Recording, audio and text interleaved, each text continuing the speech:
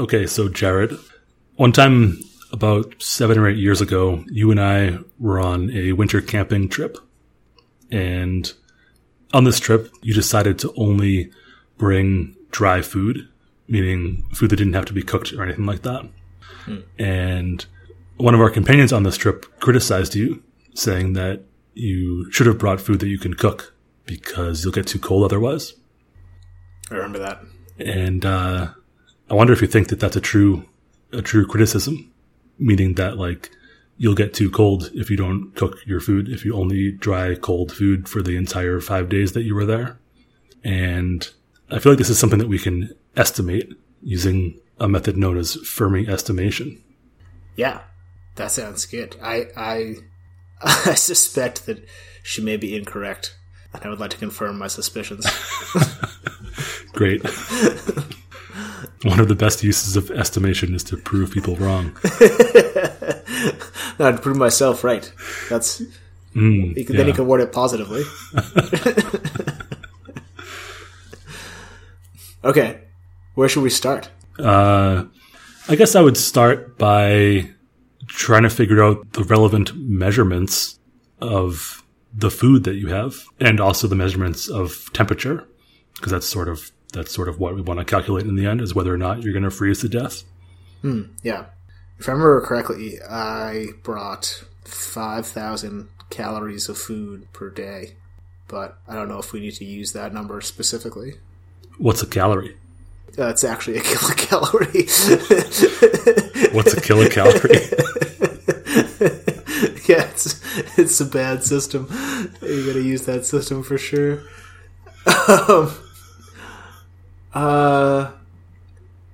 Wow, I don't remember the translation from calories to joules. I think it's like 4.184. I thought it was 4. It is 4. Yeah. But that's a regular calorie, not a calorie that's actually a kilocalorie. That's right. Yeah, great. Okay, cool. Okay, so 4. Wait, but you didn't answer what's a calorie yet. Oh, sorry. It's a unit of energy. How is it defined? Was it defined? Well, I don't know. If I had to guess, it's like the amount of energy it takes to heat up, I don't know, like an ounce of water 1 degree Fahrenheit or something. You're close, but you switched into an insane measurement system halfway through. What? Oh, I thought, isn't the joule based on the metric system? And so is the calorie. Oh, shit. Okay. What's the difference? Between a joule and a calorie? Yeah. 1/4. Yeah, no, I understand that. But which one is used to raise 1 gram of water 1 degree Celsius? That's a calorie. That's a calorie. Yeah. Oh, no. Wow. What is a joule? It's, I just told you. Okay, never mind. I'll move on. Okay, so a calorie is the amount of energy needed to raise the temperature of 1 gram of water, which is also a milliliter of water, by 1 degree Celsius. Great. Cool. And a joule is not relevant to this problem, so we might just cut this out, but it's the amount of energy created by a 1 Newton force as it moves an object over the course of 1 meter. Okay. Yeah. A 1 gram object. Yes. A 1 kilogram object? I think it's 1 gram. Wow. Cool. Okay. Yeah. Actually, it shouldn't matter. Should it matter? It should matter. Energy? The mass definitely matters for energy. But isn't mass included in Newton? Isn't a Newton like a kilogram meter per second squared or something? Yeah, it is. So it already has kilogram in it then. So it's 1 Newton of force applied over a meter. Okay. Yeah, I see that. I'm going to have to think about that more, but let's go back to calories. All right, we're almost done with the with the first sentence of the podcast. We're still teasing them. It's a teaser. All right, so the calorie is energy contained in food, and also we've given the definition of it. Mm-hmm. And one thing that you noted is that the term calorie that you see on a food label, for example, is actually a kilocalorie or 1,000 calories. And in some places in the world, food labels will have written kcal on them to denote this. But in other places, you'll see written calorie with a capital C, which is also supposed to denote that it's actually 1,000 literal calories. Yeah. Okay. I'm remembering some of this stuff now. So I planned for 5,000 calories a day, but they were actually kilocalories. So it's 5 million calories a day. 5 megacalories, if you will. Oh my god, that sounds amazing. Oh man. So I could have raised the temperature of 5 million grams of water 1 degree Celsius. That's a lot of grams. 5,000 kilograms. I don't want to do that. I want to do something else with that energy. Okay. So then we have an easy conversion between like the energy in food and the energy that you get from the cooling of food and the energy that I need to heat up my body. And I weigh 75 kilograms-ish. Wow, it takes a lot to raise my body temperature 1 degree Celsius. 75,000 calories. Or 75 regular calories. Which is like, actually seems like very few. Assuming that I'm made entirely of water. And assuming that your body is capable of turning calories directly into heat energy. Oh, do you know about the efficiency of that? No. Oh, okay. I guess in like Fermi estimation style, do we think it's like a 50% efficiency or a 25% efficiency? Or one sort of necessary requirement for Fermi estimation is that you know the units and physical constants that are going into what you're trying to calculate. And in this case, no, I don't know anything about that. Although, I think this problem can be simplified without going into any human physiology or metabolism at all. Oh, great. Yeah. And rather just say, of the food that you're eating, does it matter whether it's around 0 degrees Celsius, which it would be if it was like almost frozen, or if it was hot, like cooked food, which might be around 50 degrees Celsius, or maybe like 70 degrees Celsius if it was soup or something. So you can simply calculate the difference of cooking your food versus not cooking your food, and figuring out the amount of calories in that hot versus cold food, how much that will affect your body temperature. Because that's the question, is whether or not you're going to freeze to death. So like, does drinking a liter of soup have a meaningful effect compared to eating a liter of ice? Ice soup. Or, maybe like cold water or something. Yeah. So I think solving that would be enough to answer this question. Okay. So it's a liter. That's nice. 1,000 milliliters. Yeah. And let's just say it's like the difference of 50 degrees Celsius versus 0 degrees Celsius. Yeah, that seems convenient and nice. Which is like the whole point. It's like use convenient numbers. Okay, so 50 degrees Celsius, 1 liter. And so the cooling from 50 degrees... we're just doing the difference between the two foods. I see. Yeah. I see. So that's not too bad. Okay, great. So then it's 1,000 grams and 50 degrees. So it's 5,000. Or 50,000. 50,000. Why is it 1,000 grams? 1,000 milliliters. Yeah, one liter of water. Yeah, if we assume that it's water, then that's 1,000 grams. I agree. I just wanted to make it clear. Oh, yeah. I was doing the thing where I don't show my work. I'm really good at that in math class. Yeah. And so then it's 50,000 calories with a little c. That's right. And so it's 50 kilocalories. That's also right. Wow, nice. So in order to make up the difference between the hot soup and the ice block soup, I would have to eat an additional 50 calories of soup or anything. I think you've got it. Nice. Yeah. So it seems to me, based on this, that only eating cold food versus hot food on a winter camping trip would not cause you to freeze to death. Yeah. Because you can make up the difference by eating 4 cashews or whatever. 1 macadamia nut per meal keeps me warm all winter.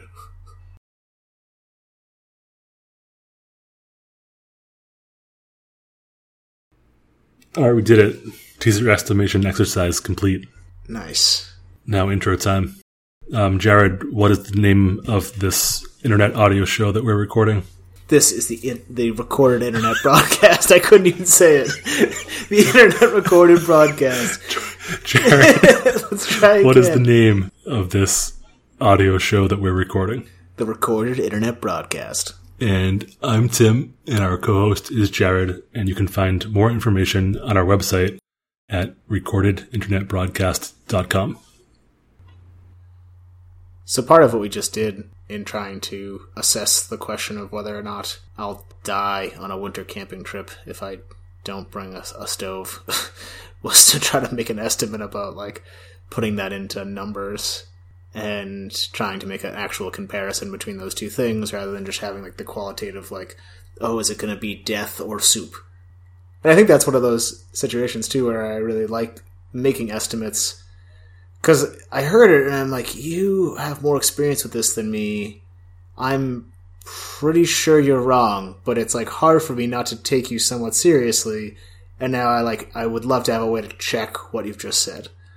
And so I remember that being really helpful at the time. And I think just generally that's like a thing that you and I do a fair amount. I feel like the most common example is I'll read something and then you're like, no. Actually, here's 3 numbers. And like, well, the thing you just said is way wrong. Yeah, I see that. I see how you did that. But it's been really helpful for us to like work through different problems that way. Yeah, I agree. And like you just said, the example of the winter camping one is it gives you the ability to find out how big of a deal something is.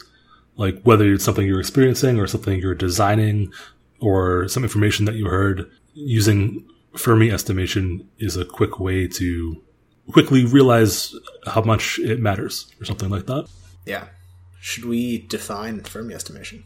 Yeah, I was just going to ask you, what's Fermi and what's estimation? A Fermi is this like plush toy that was really very popular for a little while. No, that's a Furby. Yeah, the Furby estimation is a powerful tool. I've never tried Furby estimation before. How many Furbies could fit in that? That's all it is. Fermi was a physicist, and he was known for his ability to make good approximate calculations with little or no actual data. Admittedly, we did use a lot of background information to help us with our winter camping calculation, but that's okay. Fermi problems typically involve making justified guesses about quantities and their variance, or lower and upper bounds. In some cases, order of magnitude estimates can also be derived using dimensional analysis. Well, I don't know what that means. It's another word for this sort of thing you're doing. Like it's the education term for converting units to one another. I see. They're looking like a 6th grade textbook. That's what it would say. It says dimensional analysis in a 6th grade. It might also say unit analysis. Oh, I see. But it's the same idea. Oh, got it. That kind of dimension. I got you. Okay. So that's a Fermi. He was a guy, physicist guy. And he was well known for this. And I really love the Wikipedia article on this. The historical background is all of 2 sentences. And it's that an example is Enrico Fermi's estimate of the strength of the atomic bomb that detonated at the Trinity test based on the distance traveled by pieces of paper he dropped from his hand during the blast. Fermi's estimate of 10 kilotons of TNT was well within an order of magnitude of the now accepted value of 21 kilotons. It's just like, I can't even really imagine thinking about that as that happens. Just like, oh, there goes my paper. And now I know a lot of stuff about that huge blast. That's pretty incredible. One thing that you mentioned during that is the concept of an order of magnitude. What's the order of magnitude? Wow, I don't know if I have a good way to explain that. I don't know how to say it in words, but an example is sort of like 1 or 10. Those are 2 different orders of magnitude. I guess it's sort of like because we use a base 10 number system, it's it's 10 to the something. I don't know if that idea of order of magnitude changes in other base systems, but in our base system, because you add an additional digit every time you go up by a power of 10, an order of magnitude is every power of 10. And so, if you've ever seen scientific notation, which is when you take a number and you make it so that there's, the first digit in the number and then a decimal point and then additional digits, and then you multiply it by 10 to the some power that makes it its original number. So 30,000 would be 3 times 10 to the fourth. And so then for Fermi estimation, at least in the way that I've commonly practiced it, you just get rid of the 3 and you're like, yeah, it's like 10 to the fourth. Yeah, and so the example you just described of Fermi observing the detonation of the first atomic bomb, and he estimated the blast to be 10 kilotons of TNT, whereas the now accepted value is 21 kilotons of TNT. Those are both on the same order of magnitude, 10 being 1 times 10 to the 2, and 21 being 2.1 times 10 to the 2. 10 is 1 times 10 to the 1. 21 is 2.1 times 10 to the first power. That sounds pretty convincing to me. I'll buy that. Cool, thanks.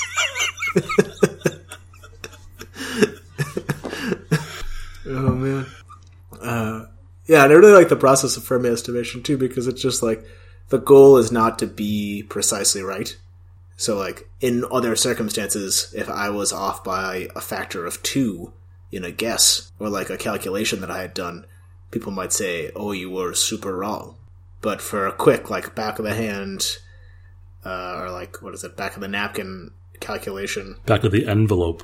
Back of the envelope? I don't use envelope. That's ridiculous. I guess I don't use napkins. Anyway, I have a hand. It's going to be a back of the hand calculation.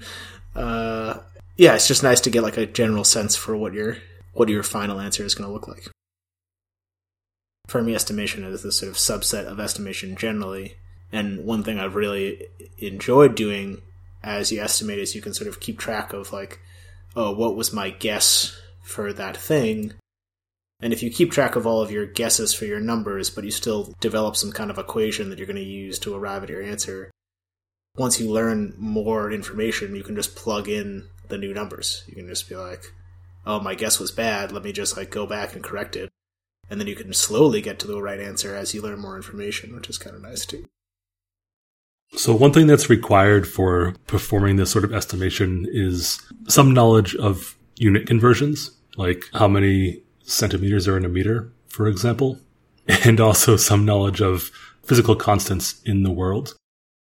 For example, the one we just went through requires you to know what a calorie is and what a liter is and that sort of thing. Do you have any favorite physical constants? I think the sort of simplicity of the liter is quite nice. Or I guess it's not the liter, I guess the milliliter of water as being 1 gram and also 1 cubic centimeter. I use that one a lot. Like, yeah, pretty frequently. And I also, therefore, assume that a lot of materials are actually just water, which isn't that reliable some of the time, but for anything related to biology, it actually feels like it's okay. Yeah, and also related to, like, any fluid that you would drink, for example, is generally going to be mostly water. Yeah. Unless you're drinking oil. That'd be rough. Yeah, I think that's my favorite. I guess the speed of light seems elegant in some ways, but I don't not that attached to it.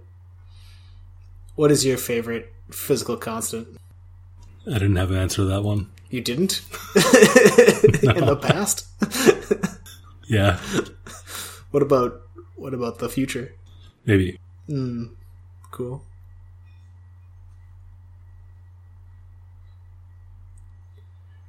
Yeah, I was thinking about this because a teacher of mine in college was really obsessed with estimation, and he thought it was like one of the most valuable things that engineers could practice. And he just likes to do estimation problems with his son. And so they were driving down the road, and they went by the Blue Hills, and he was like, what's the volume of that hill? And they tried to figure it out. And when I was reflecting on that a little bit, it's like, oh yeah, one of you has to know the equation for the volume of a cone.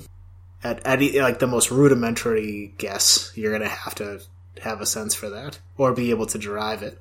And for a more complicated guess, you could have even more complex techniques. But I think it's not just the knowledge of physical constants, it's also this, like, how well can you manipulate numbers? What kind of mathematical tools do you have available to you? Yeah, definitely. If you weren't familiar with cones, with the existence of cones, then you might have to estimate it as like a series of cylinders or something, like a series of concentric cylinders of greater and greater height. Wow, that's just like such a nice example of how calculus just becomes geometry. That's true. Yeah. This isn't necessarily a physical constant, but when doing this sort of thing, it's useful to know some constants about the world you live in. For example, like the radius of the Earth or the distance to the sun, that sort of thing. If that's involved in what you're calculating, obviously. Yeah, when I was considering some example problems that I could come up with, one of them was how many grains of sand are on all the beaches of the planet. And I have no idea what the order of magnitude would be, but I think I would just calculate, like, I would make a guess about the volume of a grain of sand, and then use the... I think I actually only know the circumference of the Earth. I don't think I know its radius, but... And I think it's 21,000 miles, but that could be wrong. I think... Oh. So, I'm pretty sure that the radius of the Earth is 6,400 meters. Wow! Kilometers? Kilometers. 6,400... Yeah, okay, yeah.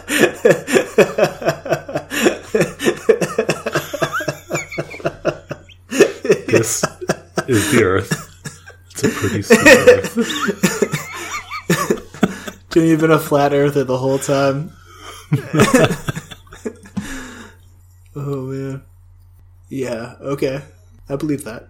2 pi times that. Pi is a good one. Knowing about circles, so like basic geometry is quite helpful. Yeah, definitely.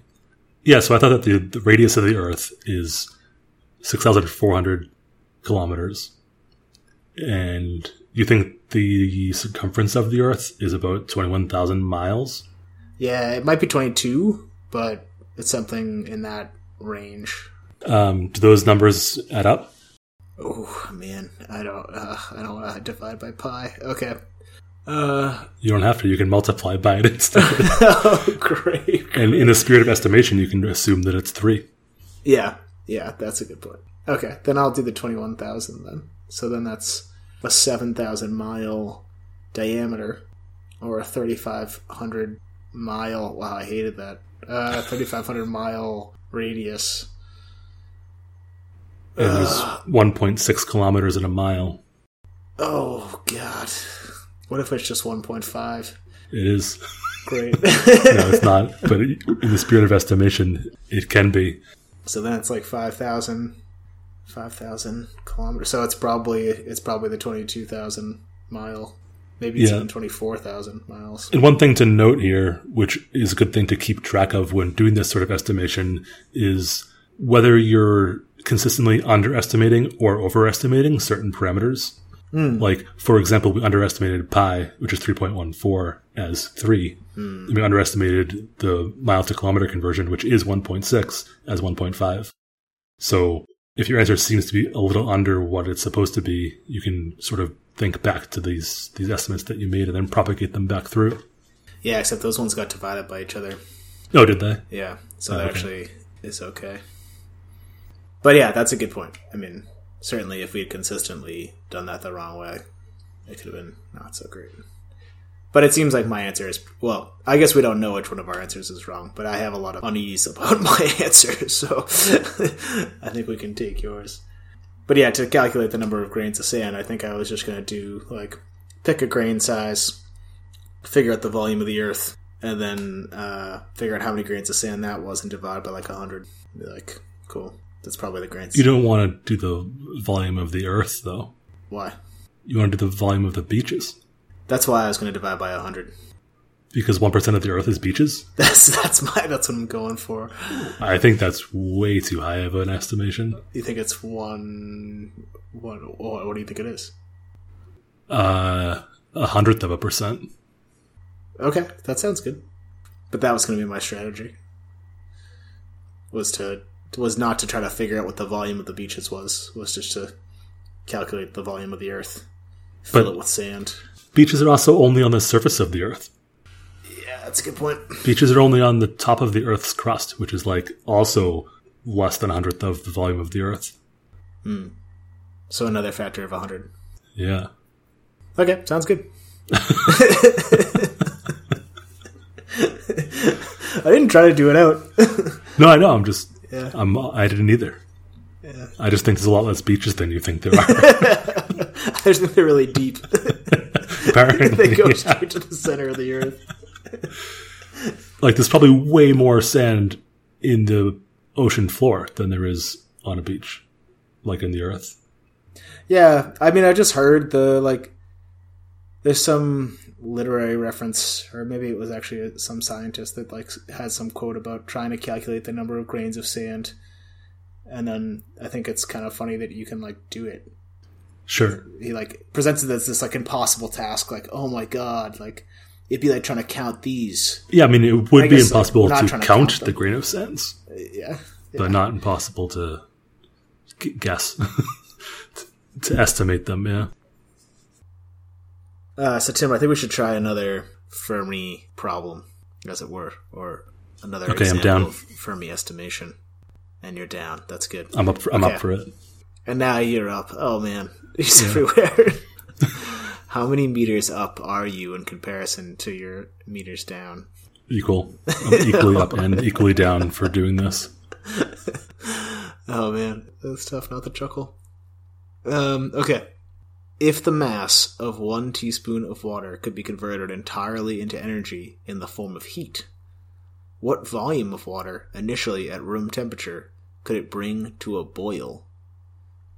And the answer should be in liters. Wow. Because the imperial system is terrible, and gallons are bad. Well put. Thanks. So, unlike the sort of heating and cooling we were describing before, in terms of chemical energy, like the amount of energy stored in a cashew, for example, in this case, we're using what's called the mass energy equivalent that was first described by Albert Einstein. Meaning, if you were able to extract the atomic energy from the molecules in a teaspoon of water and converted that to heat, how much water could you then increase from room temperature to a boil? And one thing that I happen to know is that in all scientific protocols, room temperature is defined as 20 degrees Celsius. That's convenient. And boiling water in Celsius, of course, is 100 degrees. It's not 217. 212. No, it's not that. 463 and a half. Is that in kelvins? Yeah, exactly. Yeah. Is kelvins the imperial one? Kelvins is imperial, yeah. Or no, sorry. Fahrenheit's imperial. Kelvin's No, is... but the absolute temperatures is one each for Celsius and Fahrenheit. Is it really? Yeah. Oh, I've only ever heard Kelvin. Kelvin is for Celsius. 1 degree Kelvin is 1 degree Celsius. Well, there's another one for Fahrenheit, which I don't know if you were dealing with absolute zero scale temperatures, why you would be worrying in Fahrenheit. Yeah, it's called the Rankine scale.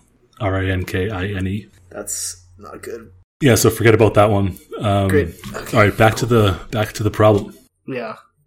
So 80 degrees of Celsius difference Per liter. Yeah. And we want to know how many liters. Yeah. Okay, so let's figure out the mass of a teaspoon of water. The teaspoon being a terrible, terrible unit. A teaspoon, and I only know this from baking, and I still remember being like, what did you just say? So a teaspoon is 1/3 of a tablespoon, which is 1/2 of an ounce, which is 1/8 of a cup, or 1/16 of a pint. And then you get to quarts, which is a unit that sort of makes sense in its name, and that it's 1/4 of a gallon. Much like the pint should be the octet or something. I don't know. It's just absolutely ridiculous. But I'm not getting us any closer to milliliters at this point. So let's go back. And, okay, so 1 teaspoon is 1/6 of an ounce. Oh, no. Yeah, at some point you just sort of have to know. You have to know one of the conversions. Yeah. Like, whether it's that you know that there's like 3.7 liters in a gallon, for example, like that would be enough. You could backtrack. It depends like what sort of thing you've seen most recently. Like, I happen to know that there's 355 milliliters in a 12-ounce can because I see cans often. Yeah. I think I've seen there's 33 milliliters in a tablespoon. That's wrong. Great. Thanks. Is that a teaspoon?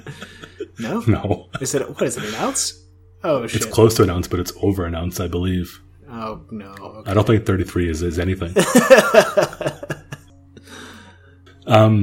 So the constants for teaspoon and also for fluid ounce are both pretty round numbers. An ounce is right around 30 milliliters, and a teaspoon is right around 5 milliliters. So if you remember either of those, you can easily convert. Wow. And those are within like less than 1% error, I believe. Wow. Yeah. I can look it up. 1 fluid ounce is 29.57 milliliters. Whoa. Okay. Yeah. Great. And 1 teaspoon is 4.93 milliliters. Amazing. So knowing, like, just memorizing those, like 30 milliliters in an ounce is a pretty good one. Yeah. Or if you can't memorize them, if you can remember an object that you see frequently, like a gallon of milk will always have the liters and gallons printed on it. So like, yeah, if you want to do this sort of thing, you can remember one of those conversions to start you on your way. And it's worth noting that we could have just guessed wildly. Just been like, it's 10. And then just like looked it up at the end. Right. Our answer would have just been off by the factor we were off for that estimation. Exactly. So that's fine. So we're working with 1 teaspoon of water, which is, as we just discovered, about 5 milliliters. And because the density of water is defined as 1 gram per milliliter, we have 5 grams of water. Great. And the equation we're going to use to get to energy is, I was going to say of course, but I guess it's not necessarily common knowledge, but E equals mc squared. I think the existence of the equation is very common knowledge, but Great. The frequency of its use in everyday life is very uncommon. Because usually atoms are staying together. Yeah. And so now we have the M, the mass. Can you describe the letters in the equation? Oh, sure. E is energy. And then that equals... Can you describe the units as well for each of the letters? Oh, sure.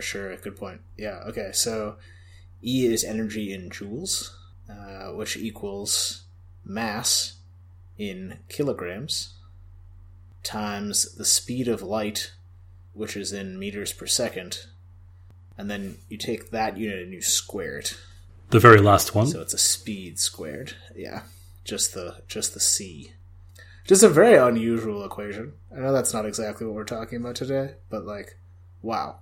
What? Like, take your mass, multiply it by a speed. Oh, and then multiply it by that speed again. And then now it's energy. What is that? Okay, so our mass is 0.005 kilograms. That's right. 5 grams. 5 grams. Yeah. Oh, and it's not just the speed of light. It's the speed of light in a vacuum. What's the difference?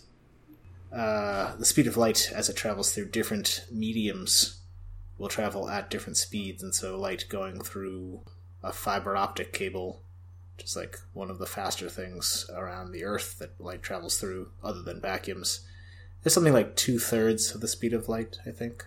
Maybe it's a little bit more than that. And I don't remember what it is for traveling through air or for water, but it is different for all those different materials. And there's some other factors, but you can sort of imagine that, like, it doesn't travel through the ground very well. I noticed that before. You did? Nice. How did you find yourself noticing that? It was in a dark cave, and there was no light in there because the light hadn't traveled through the ground into the cave. Yeah. I'm a pretty good observational scientist. Nice. All right, so we've got the equation E equals mc squared, and when we calculate this, we'll end up with the amount of joules that would be released by a certain mass. Which one thing I guess we didn't say is that this is the energy released when that mass, and I don't know how this would work for water, but the atoms that make up the molecule in the substance explode, but it's not a chemical explosion. It's the atoms have their subatomic particles torn apart, which releases energy due to the forces that were holding the subatomic particles together. Yeah, I only want to clarify just in case what you mean is like the electrons and the neutrons and the positrons or the protons get like pulled away from each other. And it's actually more like they like just become energy immediately. If you just pull them away, you would get a lot of energy out of that, or you'd have to expend a lot of energy. I don't actually know for water, but yeah, like fission and fusion and stuff rely on this. Like, there's a very, very small amount that gets created by some unit of mass becoming just energy, and in none of those calculate like any like nuclear bomb or a nuclear reactor, like nothing anywhere close to what we're about to describe happens. Like, there's nowhere near this amount of energy coming out of any of those atoms, even though they're enormous, because most of it doesn't become energy. Yeah. For example, you've probably heard of enriched uranium before. Like, when anyone is trying to make certain types of weapons or nuclear reactors, a common part of that process is enriching uranium. And what this means is to enrich the uranium atoms into a type of uranium atoms that contain more neutrons. And I believe that the difference in the number is between 235 and 237. I think so too, yeah. But that might be the number of protons plus neutrons. Either way, it's two more. And then when there's a nuclear reaction, that number 237 it depends on the reaction, but in some cases degraded back to 235, or in some cases the uranium releases a proton and turns into thorium. I think there's a couple too, or some reactions where it becomes plutonium and something else. It's like a pretty big split. Yeah, but like you were just saying, these still have like a very similar number of protons and neutrons in the atom. Like, it's all around 230 or 250 or so. Mm-hmm. So as you were just saying, we're not completely annihilating the mass and turning it into energy, as we are trying to do in this equation. So does anyone know the speed of light in a vacuum? Call in now with your answers. Everyone knows that. I don't know if I remember it. 3 times 10 to the 8th? Yeah. I do. Whoa. Sick. And what's the units of that speed? Meters per second. Meters per second. Okay. So, we have our mass, 5 grams, or 0.005 kilograms. And we have the speed of light, but in the equation it's c squared at the end. So we have to square the speed of light. So 3.0 times 10 to the 8 becomes 9.0 times 10 to the 16 when you square it. Yeah. And given that we're trying to stay within orders of magnitude, I think it makes sense to upgrade that from 9.0 times 10 to the 16 to 1.0 times 10 to the 17. Agreed. Yeah. All right, so we've almost done it. Okay, so now the other way to say our number of kilograms is 5 times 10 to the negative 3, which is then times 10 to the 17, and multiplying it by the c squared. And so negative 3 plus 17 is 14. And now we have 5 times 10 to the 14 joules. Woo. Wow. We used the equation equals mc squared successfully, we think. In a real-life situation.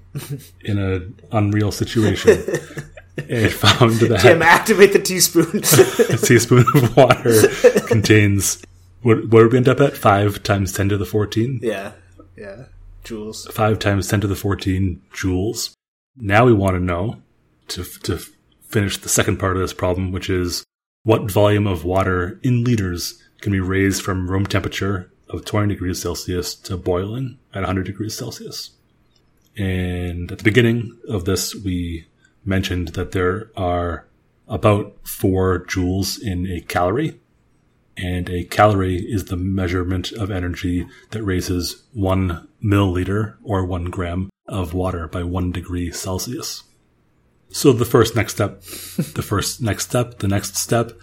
a step we can take is to turn to translate our joules into calories, because that's how we're going to directly use calories to increase the temperature of our water. Mm-hmm. And so we take our 5 times 10 to the 14 and we divide that number by 4 and we get 1.25 times 10 to the 14 still. We've only changed the coefficient in our number. Mm. So we have 1.25 times 10 to the 14 calories. And continuing on, we know that a liter of water has 1,000 milliliters. And so the first thing we can do is convert those calories which raise a milliliter of water by 1 degree into how many liters of water we can raise by 1 degree by dividing our number by 1,000. Which also be dividing by 10 to the 3 or subtracting 3 from the exponent. And so when we do that, we take our 1.25 times 10 to the 14 and we simply turn it into 1.25 times 10 to the 11. Yeah. And that's the answer. Pow. No, that's not the answer. What? That's in liters. That's the number of liters of water we can raise by 1 degree. Oh, no. There's another division. Wow, you're totally right. What's the final step then? Okay, so now you take that number, which is, the number of liters you can raise by 1 degree, but we want to raise these liters by 80 degrees. So we have to divide by 80. 1.25. I don't really want to do that, but I guess that's fine. I guess that works, yeah. I'm going to pretend that's 1.2 because it's easier. And then 1.2 divided by 8. That doesn't sound very good, but how about this? We're going to go 1.2 times 10 to the 11 is now going to become 12 times 10 to the 10. And we'll divide that by 10 again because of the 10 and the 80. And now it's 12 times 10 to the 9. And then 12 divided by 8 is 1.5. So it should be 1.5 times 10 to the 9 liters would be... Sorry, wow, this is complicated to say. Okay. 1 teaspoon of water turned directly into energy could boil from room temperature 1.5 times 10 to the 9 liters of water, which is also 1.5 billion liters of water. Gigaliters? No. What? No. The answer is 1.5 gigaliters of water. No. Oh, that's so silly. Gigaliters? Yeah. Hey. People, when you hear these things, when you encounter them in real life, they don't seem that weird. Maybe to you they do, but they are commonly used words. For example, in computing, there's megabytes and gigabytes and megahertz and gigahertz, which are also used in phones, in remote controls and cordless phones and cell phones. Those are all operating in the megahertz or gigahertz scales. If you tune a car radio, FM goes from 89 to 108, and that's in megahertz. Yeah. So people use the giga and mega prefixes pretty often, but they don't usually do it when talking about liters, because 1 billion liters is a lot of something. Yeah, I was like, wow, I bet this is going to be some kind of crazy amount. And I looked up the number of liters in the Pacific Ocean. Is it way, way more? It's way more. I thought it might be. It's in the quintillions. Yeah. 10 to the, is that the 18? Yeah, it is. Yeah. Because trillion is 12 and quadrillion is 15. Yeah. Yeah, so... so our number's squared. if you squared the teaspoon of water first, then you could do it. Yeah. Which doesn't make any sense as a concept. Not for us three-dimensional beings. Yeah. Okay. The water volume of Lake Erie is 480 kilometers cubed. That was useful. I can tell that was useful. I could just feel the use of that. Wow, even it's just nowhere near. It's not even that much water. Billions, whatever. Yeah, billions of liters. Yeah, it's not that much. I bet it's like pretty close to like the amount of Coca-Cola consumed in a month or something. What?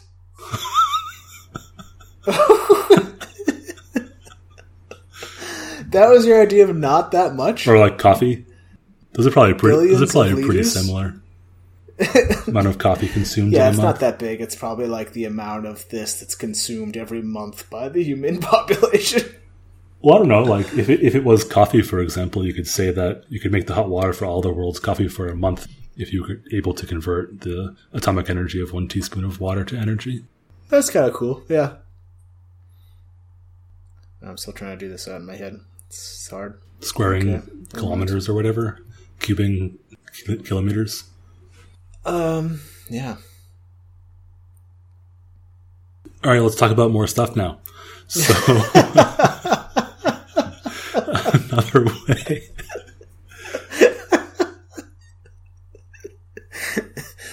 Yeah, okay, I'm ready, sir. Another way that Fermi estimation can be used is what we've done so far is sort of like thinking of some quantity that we want to know the answer to, and then like starting from constants that are known and then trying to multiply them together and get there. But another useful thing you can do with this sort of estimation is to check your work or check someone else's work. If they're like, it's going to take this many of this thing to accomplish this task, you could use this estimation. You could either do it in sort of the generative way that we have been doing it, or you could do it from like taking, like dividing whatever they've done out until you get back to the original number or whatever, or like the quoted number they're giving or something like that. I think it's important to note, and I kind of mentioned it earlier, but I do want to reiterate that this is a method that is very accessible. And some of the things that we're doing probably sound kind of crazy. It's like, I don't just know calories to joules off the top of my head, like what?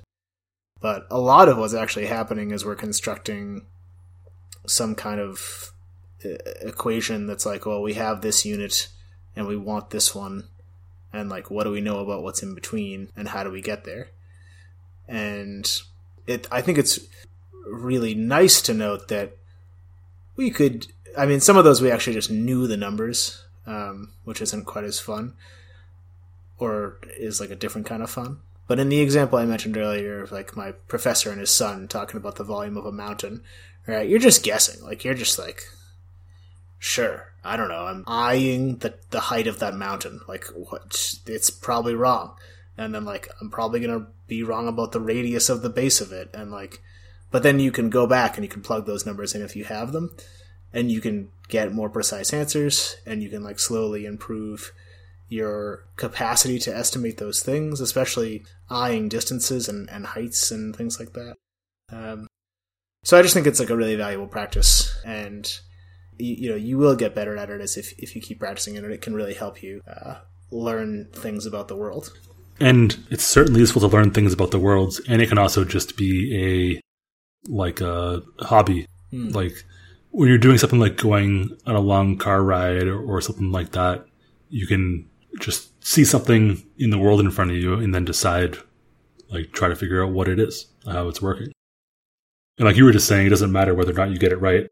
If it piques your interest so much that you want to find out later, you can then go and find out and be like, oh, I was off by an order of 1,000 on this part, and so on and so forth. Yeah, which is just so different than like the school idea of being right about a thing. Just make sure you understand the work you did, and then like it literally doesn't matter what numbers you use. You could actually just use letters, but people hate the word algebra, so we recommend Fermi estimation. Speaking of which, I want to say some more things about the namesake of this topic, Enrico Fermi. Hit me. You want me to hit you now? I can't. Yeah. I can't this time. Yeah. Sometimes we're doing this in person, but now we're doing this in 2 different states. But maybe next time. Yeah. I was reading about some of what's been written about Enrico Fermi. I'm reading from Wikipedia now about his legacy. And it says, Fermi was known as an inspiring teacher and was noted for his attention to detail, simplicity, and careful preparation of his lectures. A biographer named Victor Weisskopf noted how Fermi, quote, always managed to find the simplest and most direct approach with the minimum complication and sophistication. He disliked complicated theories, and while he had a great mathematical ability, he would never use it when the job could be done much more simply. He was famous for getting quick and accurate answers to the problems that would stump other people. Later on, his method of getting approximate and quick answers through back-of-the-envelope calculations became informally known as the Fermi method, which is widely taught. So Fermi was born in Rome in 1901. That's where he studied and did most of all his PhD work and so on. Anyways, reading from Wikipedia, Fermi left Italy in 1938 to escape new Italian racial laws that affected his Jewish wife, Laura. He emigrated to the United States, where he worked on the Manhattan Project during World War II, and he led the team that designed and built the Chicago Pile 1, which went critical on December 2nd, 1942, demonstrating the first human-created self-sustaining nuclear chain reaction. And then he went on to work in sort of all of those large government projects, which led to the creation of the first atomic bomb in the U.S. I also really enjoy, again from the Wikipedia article, this bit about his early life. It says that at a local market, he found a physics book, the 900-page Elementorum Physicae Mathematicae, written in Latin. And he just started reading it. What?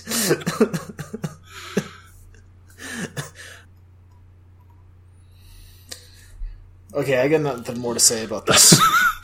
Pow! Copperboard clap. Yeah. All right, that's the end. We will put the calculations that we attempted in the show notes on our website at recordedinternetbroadcast.com, where we can check for ourselves, and you can also check whether or not we got anything right.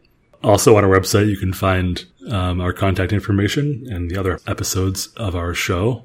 We also have an email address, which is recordedinternetbroadcast@gmail.com, where you can send us fan mail and questions. Okay, thanks, bye.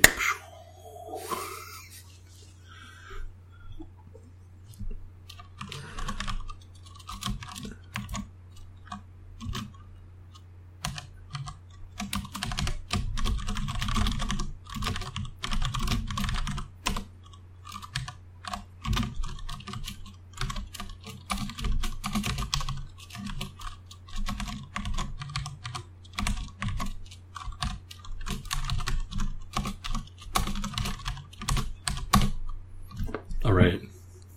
Yeah, it's pretty interesting to read about this guy. Yeah.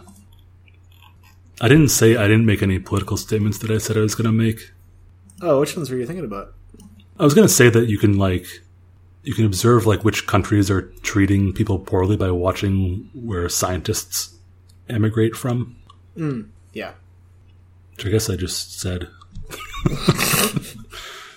I was reading some op-ed article about that in 2016. And it was if you're a scientist, come to our country and leave your country. But I do wonder if that's ever been measured in a systematic way, like the immigration patterns of scientists. Because they're people who both have the means to move around and, hopefully are thinking deeply enough to want to, be this sucks, I'm leaving.